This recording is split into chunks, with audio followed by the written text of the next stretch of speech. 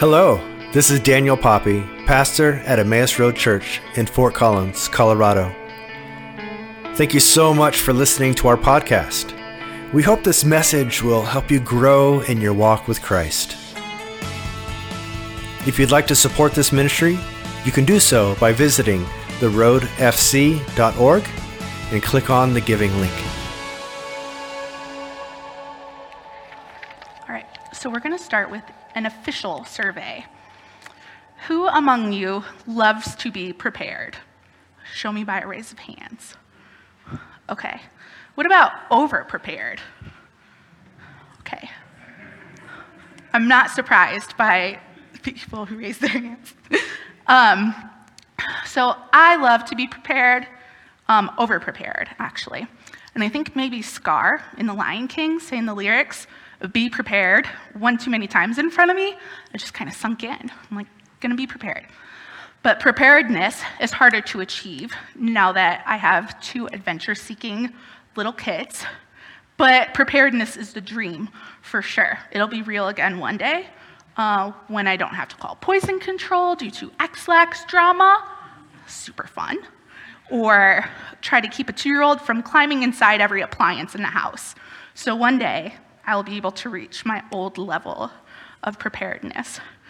But back in the day, when I was planning my wedding, I had an incredible spreadsheet. You'd probably think I was nuts if you saw it. And it had information about budget, invites, addresses, vendors, just details for everything, a schedule for the days leading up to the wedding and the day of for all of the bridesmaids and groomsmen. And I'm sure that they were quite annoyed by the whole thing. So the wedding was in late November, and when I told my mom it was going to be an outdoor wedding, my mom lives in Illinois, which is where I grew up, and she was like, "Why would you do that, Grace? Are you crazy?" That's not how she talks, but bear with me. And I was like, "Mom, I live in Colorado, not south of Chicago anymore, and obviously I'll have blankets, hot chocolate, and a backup plan for indoor wedding." So I was ready for anything.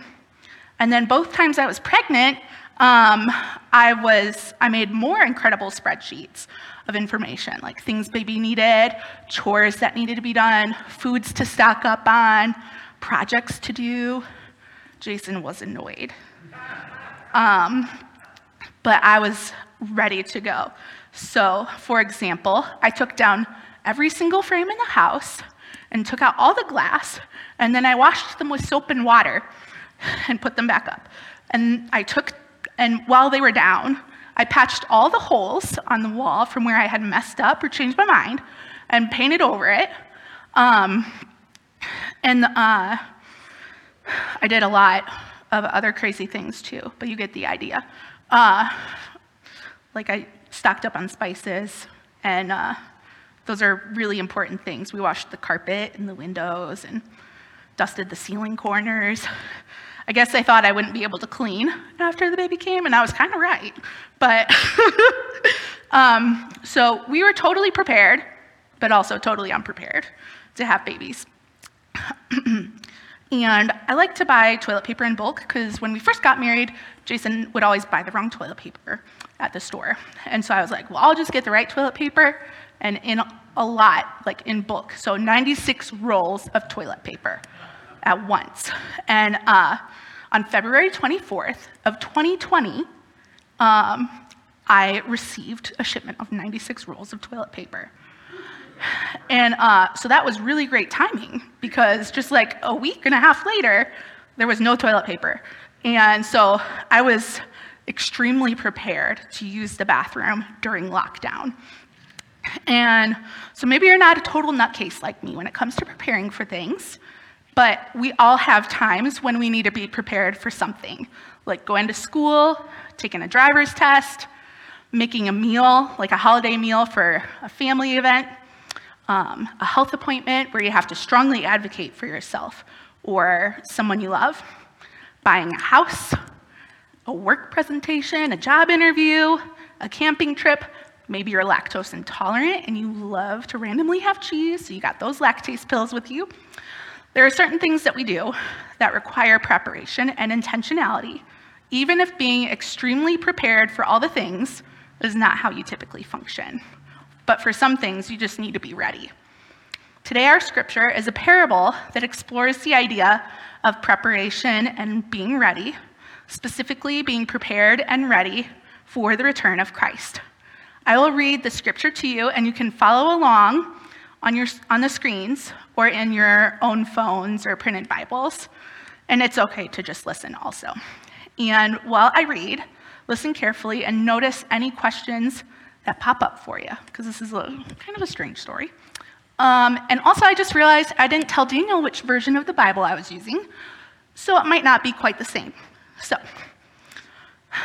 our scripture today is from Matthew 25, verses 1 through 13, and the Bible version I used was the Common English Bible. At that time, the kingdom of heaven will be like 10 young bridesmaids who took their lamps and went out to meet the groom. Now 5 of them were wise, and the other 5 were foolish. The foolish ones took their lamps but didn't bring oil for them. But the wise ones took their lamps and also brought containers of oil. When the groom was late in coming, they all became drowsy and went to sleep. But at midnight there was a cry, "Look, the groom! Come out to meet him!" Then all the bridesmaids got up and prepared their lamps. But the foolish bridesmaids said to the wise ones, "Give us some of your oil, because our lamps have gone out." But the wise bridesmaids replied, "No, because if we share with you, there won't be enough for our lamps and for yours. We have a better idea. You go to those who sell oil and buy some for yourselves." But while they were gone to buy oil, the groom came. Those who were ready went with him into the wedding. Then the door was shut. Later, the bridesmaids came and said, "Lord, Lord, open the door for us." But he replied, "I tell you the truth, I don't know you. Therefore, keep alert, because you don't know the day or the hour." This is the word of God for the people of God. So when we read the scripture, we find ourselves having different reactions to it. We might be reading an exciting telling of the miraculous work of God, or maybe a poem or song that connects to what you're dealing with and how you might relate to God in that time. You might laugh or cry. You might decide you've just read the weirdest part of the Bible. Many times we find ourselves saying, like, what did I just read? And that was kind of my reaction to this scripture, as I was like, okay, this is a passage I'm going to be preaching on. I always end up with some really strange different passages that aren't always preached on. I don't know how that happens, but maybe I should check next time before Daniel asks me. But this was my reaction to the scripture, was like, what did I just read? My brain was filled with questions, comments, and concerns after reading through it a time or two. And maybe the same thing happened for you. Exploring the scriptures with curiosity is a good approach. In fact, when we do that, especially when reading a part of the Bible we've heard several times, that can help us notice new things about that scripture that we maybe haven't noticed before. And if it's a particularly strange passage, curiosity can help us get more into it without being dismissing it for the passage making us feel uncomfortable or feeling like it's too difficult to learn from. So let's work through this parable together, and we can keep the questions in mind that we had while hearing the scripture and see if we find a bit more understanding or discover how this story might relate to us. So the parable is set at a wedding. Today, weddings are very big celebrations, typically, very emotional, and there's a lot invested in them. Not just financially, but also with all the details and organizing of the day. And back in those times, weddings were the same. It was a big celebration, there was lots of emotion, and there was a lot invested in it. The ancient Jewish custom was that the guests, the bride and the bridesmaids, waited at the home of the bride, being entertained by her parents, while they waited for the groom to arrive. And when the bridegroom approached the house, everyone went out with their lamps to greet him. Next, there would be a procession where the entire party walked to the groom's house where his parents were waiting. They'd have a ceremony and then a banquet that would last for several days. The groom and his groomsmen would arrive at the home of the bride's parents and take the bride and her bridesmaids back to his parents' home to start the wedding celebration, which sounds like a very fun way to celebrate a wedding. One of the things that I loved about my wedding was that it was just a big party filled mostly with people that I loved. And before the wedding, we had lots of family come over to Jason's house, and we attempted to make dinner for everybody. And my uncle, who is a vegetable farmer in Michigan, who loves to talk about farming, was like showing everyone pictures of cauliflower. And me and my bridesmaids were getting our nails done, and we got to spend time together with family that lived pretty far away from me while I live in Colorado, and that was really nice. But aside from that gathering, it was just a quick reception with all of our guests. We didn't get to really spend a whole lot of quality time with each person. So this ongoing party sounds like a really fun way to spend times with the folks that you know and get to know the people who are important to your spouse or future spouse.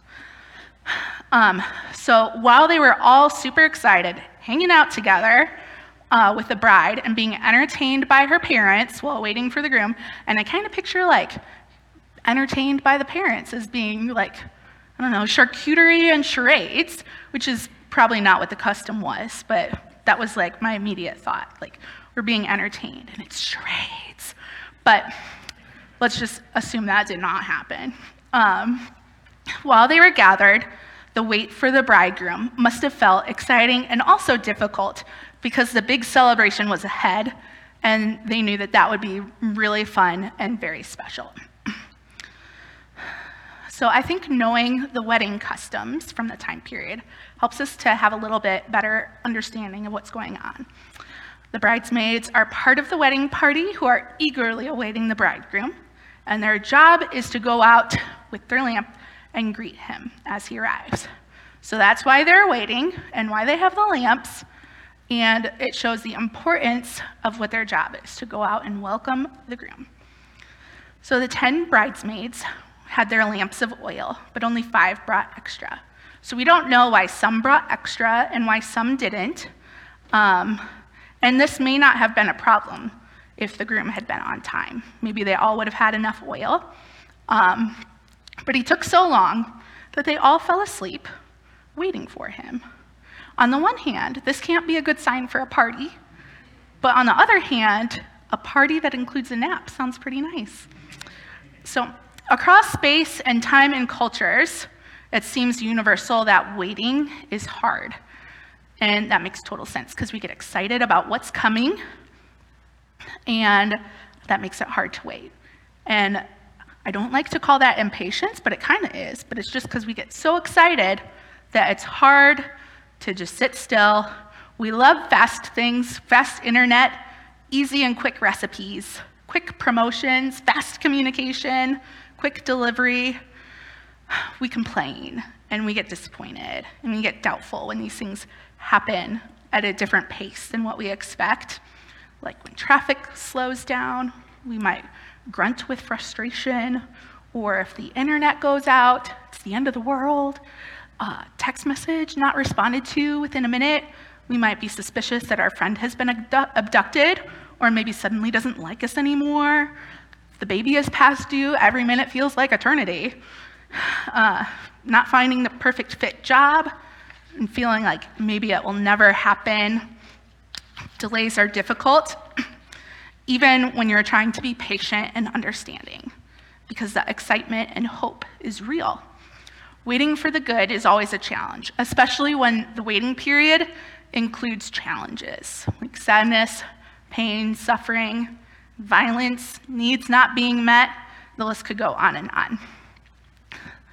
So after quite a long wait, the bridegroom was coming, and the bridesmaids got up to prep their lamps. But after such a long wait, their lamps burned out, and only 5 of them had extra oil to keep the light going. So when the foolish bridesmaids asked to use some of the wise bridesmaids' extra oil, the wise ones refused because they didn't think that there was enough to share. They gave them advice to go to town to buy some oil when it was like midnight. So I'm going to take a wild guess and say that there were not 24-hour convenience stores that carried lamp oil. And because the 5 left to go find this oil, they missed out on the arrival of the bridegroom and missed the wedding. And to be honest, this situation really bothers me. Maybe it bothered you when we first read it and you had questions or concerns about it. So the wise ones don't seem like they're dishing out very wise advice about midnight shopping, and their unwillingness to share seems selfish. They certainly were wise to bring extra oil so that they could be ready if the bridegroom arrives late. But their oil would have eventually run out too, depending on how late the bridegroom was. Their unwillingness to invite the 5 foolish bridesmaids into their light seems mean. But in spite of this foolishness, they were there to welcome the bridegroom. The foolish bridesmaids had poorly planned for this without bringing the extra oil. That's true. But I don't know if the poor planning is what made them foolish. It seemed like they were just trying to fix their mistakes by going out to get more oil. But having oil in their lamp was not their purpose. Their purpose was to simply welcome the bridegroom and celebrate with joy. Perhaps their foolishness is not that they didn't bring extra oil, but their foolishness is that they left and didn't wait in the dark, or didn't wait in the light of the other lamps. And so I asked myself, what if they had stayed? What if they had waited in the dark for the bridegroom?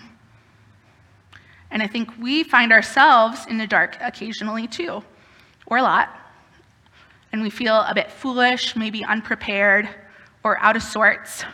In the dark, we feel vulnerable, nervous, and insecure. The darkness in our story is quite literal, but darkness can also be our suffering, uncertainty, trauma, and sadness and weight of the terrible things in the world that we don't have control over.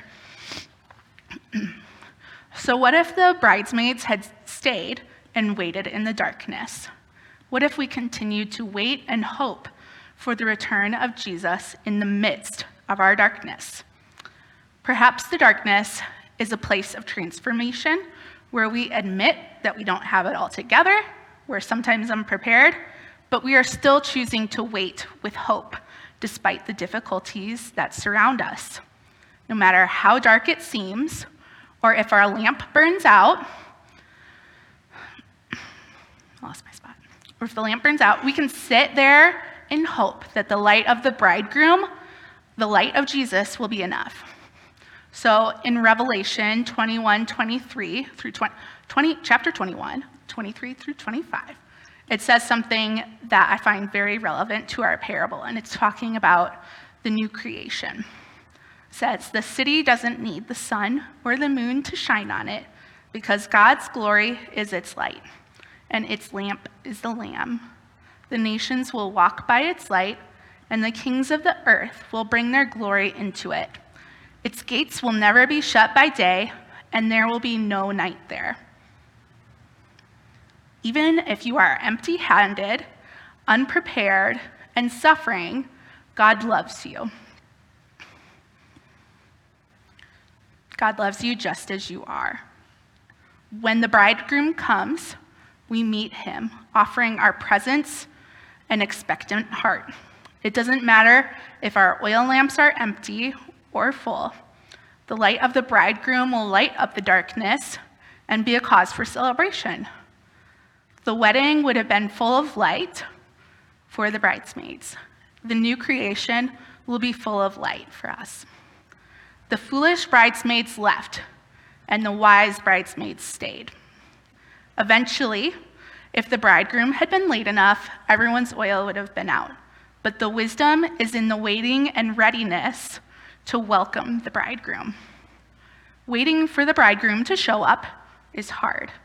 Waiting for the return of Christ is hard. Just waiting on God in general is hard. In Kids Church, we've been going through the journey from the creation and Abraham being promised a special land with many descendants, and that they would be a light to everyone. And then we've been following through that whole storyline up until their arrival at the promised land, which is what they're going through today. And so for the Israelites, this was a very, very long wait. And in their waiting, there was suffering and war and oppression and lots of drama and a lot of doubt and regret. They often said, "I wish we were still slaves in Egypt," which is kind of crazy to think about them feeling. But they were desperate in their wait. But they finally made it there. God's promise was fulfilled. And as Advent approaches, I am reminded of the generations and the generations and the generations of people who waited for the coming of the Messiah. During Advent, we remember this wait, and then during Christmastide, we celebrate that the Messiah came. God's promise was fulfilled. Now, in a British show from the 90s called The Vicar of Dibley, Alice, who is a goofball parishioner and not the smartest, asks her vicar, which is like the pastor, Geraldine, when Jesus would be coming back, because in Geraldine's latest newsletter, she wrote about how Jesus is coming. And Alice says, "But you didn't list any dates." And now Alice's mom wants to know when to get the house tidy for Jesus. And so Geraldine attempts to explain that it'll be a surprise. And then Alex exclaims, "What if I'm on the toilet or something? That's a bit rude." And Geraldine assures her that it won't be rude, it will be lovely. And Alice is a weirdo, but I like her enthusiasm to be prepared, even though it's not actually like in the right way. But she is waiting, and she is curious, and she is trying her best to be prepared in the ways she understands how to. And so at the end of this parable, the bridegroom says to keep alert, as you don't know the day or hour when he will come. To keep alert can also be like translated as to stay awake or be vigilant. And obviously, like, stay awake is not literal because like everybody fell asleep. But, or to be vigilant. It is urging us to be watchful, attentive, and to remain focused. So maybe we can sometimes be under the impression that we have an endless amount of time to do important things, like learning something new, fixing a bad habit, doing justice work, spending time with someone you love, or asking them questions about their history and childhood, or even offering forgiveness to others. It's a big temptation to put stuff off. We think, "Oh, it'll be okay to do tomorrow." And now it's totally true that some things are not important enough and they can be put off until tomorrow, like a UPS errand or a haircut. But when it comes to our faithfulness to God, that is our biggest priority. Our vigilance, our alertness, and attentiveness to Christ is so important, and we are called to join the work of God in the world. This is a task that we are entrusted with. We are called to feed people who are hungry, care for the sick, clothe the naked, free the oppressed, make peace, and show up in the world always ready and prepared to show God's love in all we say and do. We must be wise and stay alert and be prepared for Christ. The parable of the 10 virgins reminds us to wait on Christ with readiness and with faithfulness. Living with hope doesn't mean that we are unaffected by the hard stuff in the world, but that we continue to trust and hope in God even in the midst of that hard stuff. We might be in the darkness, but the darkness is also a holy place where God meets us and brings his light to us. We don't need to run away from that. early Christians realized that Christ was not returning as quickly as they had hoped, which was really hard. But they knew they needed to wait expectantly and faithfully. And this is also our mission. We need to be at work in the kingdom of God that is breaking into the darkness and bringing light. To be at work with this mission as we await the arrival of Christ.